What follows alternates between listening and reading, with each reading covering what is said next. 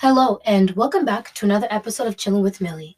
I was going to finish up my last episode of season 3 talking about the Servant Girl Annihilator as my last episode, and then move on to season 4, but I was just not in it anymore. It was just like my brain had, just died. So I am just going to have to leave season 3 off with an odd number instead of an even one, which sucks, but I will have to get over it. So now we are moving on to talking about veganism. And I hope you all do fully listen to these episodes because I think it is an important topic to talk about if we set aside the bashing on both sides of the equation. So, to begin, I'll start off with talking about what it is. Some people just genuinely do not know that veganism exists, nor do they know what we even eat. I first want to say that we eat food, we just exclude dairy, eggs, meat, and fish. Literally, any and all animal products we try to exclude. I say try because sometimes animal products find their way into like my cookies and chips, but don't tell the others. Because, some vegans can be a bit more pushy with the veganism movement. But we just try to abstain from all animal products and animal byproducts. That is what a vegan is, literally. Now, I'm going to break down the levels to being a vegan. Also, do not take these levels seriously. It is just for, giggles. At the way top of the tier, we have the actual vegan, meaning the vegan that is basically a raw vegan who eats all fruits, grains, veggies, oats, basically plants that are in their true and natural form. The next level is level 4. This vegan knows that nutritional yeast exists and makes use of its various applications, and they are still as strict as the level 5 vegan. The level 3 vegan has finally decided to give up cheese, which oddly is the main thing that people say they cannot give up when it comes to deciding whether or not they want to fully become a vegan. The level 2 and level 1 vegan may cheat at family gatherings for the holidays, and they may eat turkey, but they may revert back to being a vegan after the holidays. The one thing that they all have in common is that they are not perfect, but they have done research, they have read into all there is to be a vegan, and they are making their best efforts, whether it fails or succeeds. But at least they tried, and to be honest, in my opinion, I believe that is all that truly counts. I feel that the main reason that some vegans may negatively bump heads with meat eaters is because we may not take into account people's social standings when it comes to trying veganism. Depending on where you're located, veggie burgers and meatless options may be expensive. And sure, people who are going vegan do not need to buy the processed vegan foods. And they could try different ingredients they could use to make veggie burgers and hefty vegan meals. But that means they would have to continue buying those ingredients. And then they may become too expensive sometimes, depending on that person's eating habits. Veganism just, it takes time. Even being a vegetarian is a good step, even though many vegans may disagree.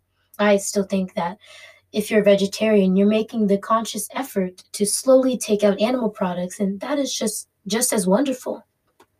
The main thing that I feel we are lacking within the vegan community is that we may get so hyped on trying to save the animals and the earth, but we may not think about the person of whom we are talking to about veganism. Like for me, I went vegan after watching a documentary called What the Health. But originally, I was a vegetarian, specifically a lacto-ovo vegetarian. I didn't eat eggs, fish, or poultry, something like that. I forgot what it was. But I actually thrived great within the lifestyle of being a lacto-ovo vegetarian. But one of the original reasons that I even came up with the thought of going vegetarian and vegan is because in the 7th grade, my English teacher was teaching us about ethos, pathos, and logos. And so she showed videos that used animation and real life videos to show what they looked like in text. And then we came across pathos, which appeals to emotions. And all of a sudden, a video appeared across the screen of baby cows and their mothers struggling in their own feces, and they were struggling in mud. And they were just endlessly in pain and struggling to stand up because of all the random feces and urination everywhere in the farmhouse. It was pretty brutal than me just explaining it. But after that video, I was so traumatized, and I did not immediately go vegetarian or vegan, but it remained on my consciousness for like 4 or 5 years. And then I watched a documentary called What the Health, which is basically about chronic diseases and meat, fish, and egg consumption. But since then, I have not had meat ever. So I have been a vegan for about 3 years now, but I was a vegetarian for about 6 months before going vegan. Now, I'm going to list the things that I hate and love about being a vegan and veganism in general. The things that I hate the most is that when I am on Instagram, because I tend to search for like cool facts about veganism from other veteran vegans, I tend to get hit with the occasional slaughterhouse videos. Now, some of them are not too much for me to personally handle, but there were a few times I accidentally watched a cow get slaughtered, and it is odd that it is always cows that I see when there are tons of other animals who go through the same thing. But anyway, there was one video in particular that truly scarred me, but it was not a slaughter video. It was basically me watching borderline bestiality between a farmer and a male cow. Because the farmer was either about to inseminate the female cow or force the male cow into her, but he had to do a 5-finger briefing beforehand on the cow's south private pee area. I hope that makes sense. But the video was just gross. Anyway, that video replays in my head, and it has been about 3 months already since I have seen it, and I feel like I have like slight PTSD from it or something. But sometimes I feel that there should be a line drawn when it comes to advocating for veganism and the cause. I am already a vegan, but I don't think I would have liked to had seen that video as a way to conjure me to veganism. I didn't think I would ever want to show someone that video as well. There's only so much we as vegans should and can do to advocate for animal liberation. But personally, I do not think that showing gruesome bestiality and cows getting beaten videos are it. But in the end, after watching the video, I guiltily reported it. I only did that because I would not want anyone to watch the video, even if it was not a cow getting killed. It was still very nerve-wracking and disgusting. The way that I think many of us should advocate for veganism is by nicely and with more composure talking to someone about it. But when you feel the conversation getting too heated, then we should back off and just gently end the conversation. Like, there is a group that I think does very well with their vegan activism. They're called Anonymous for the Voiceless. What they do is they stand silently with a full face white coverings. It's basically a mask, and they're in all black. And they stand in a circle holding up signs about animal liberation. And they do not move or make a peep. It is actually quite cool. They just stand there silently. But I have seen a few videos of non-vegans getting heated at the vegans who protest more out loud and vice versa.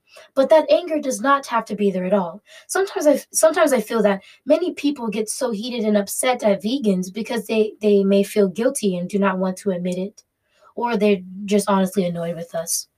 But do not use that anger to try to run vegans away. Use the anger and just try to read more about veganism and what the protesters are trying to convey.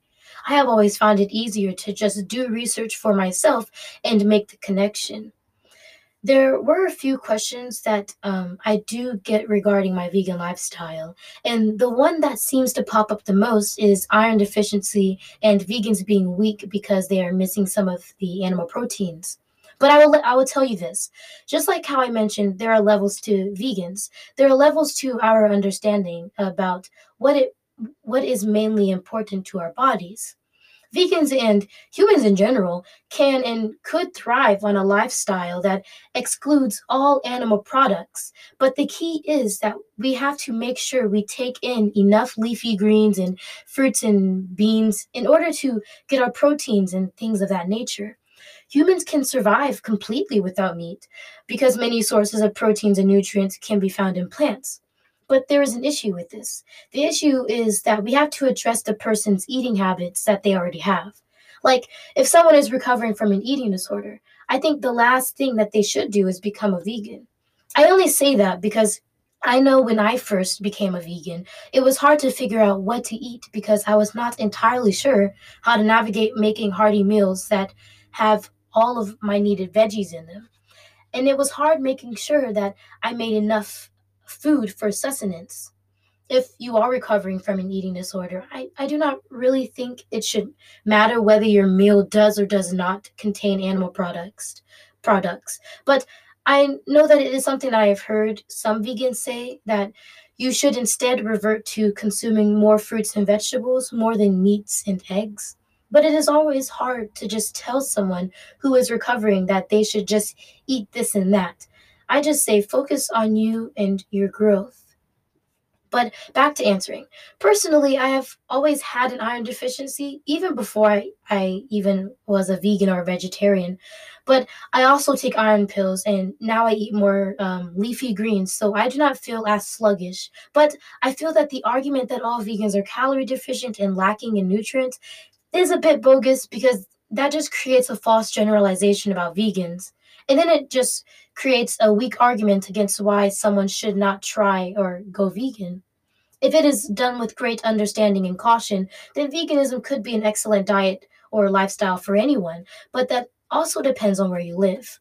For example, people in colder areas may not have the ability of going vegan because crops do not really grow over there. So it is understandable that they need to survive off of what is there, which is normally going to be fish and other animals.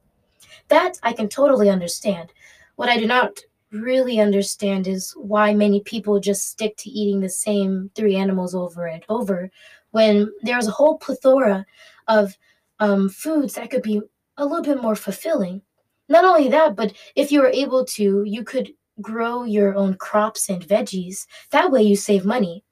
It would get you used to becoming more in tune with nature. That is actually what I am wanting to do when the weather gets better. My father usually grows peppers, cucumbers, tomatoes, and things like that, but it depends on the weather. But normally, when I go shopping for vegan food, because I do not have a job, I shop on a budget with money my mother transfers over to my card from chores.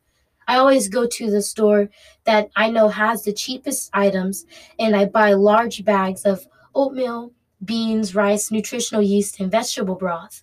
That way I can make soups. I can also make my own veggie burgers out of the rice and beans if I smash them together and add a bit of veggie broth and some other stuff and fry it up. It just takes a lot of patience. But normally, because I buy them in bulk at a cheap price, I only spend about $20 on all of that. But that is the fun thing about being a vegan or trying vegan food. I have tried and made foods that I never would have made or known about while I was still eating meat. Also, it has made me get used to budgeting and buying in bulk. So it is a cool little experience. But there has been a great deal of beneficial change to my body since I went vegan. I have way more energy and I just feel lighter. Not lighter as in my body is lighter, but I just feel more free. I am not sure if that makes sense, but I personally felt that becoming a vegan was freeing to me. But that is only me. Veganism affects people differently. Some people may feel sluggish because they are new to the lifestyle change. Some people may feel bloated or they may even get the runs um, more than they would usually get the runs.